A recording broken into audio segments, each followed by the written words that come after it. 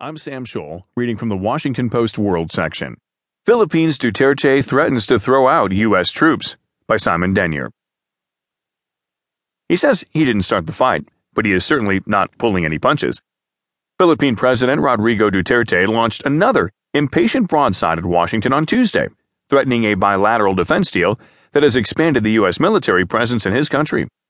The volatile Duterte last week announced his separation from the United States.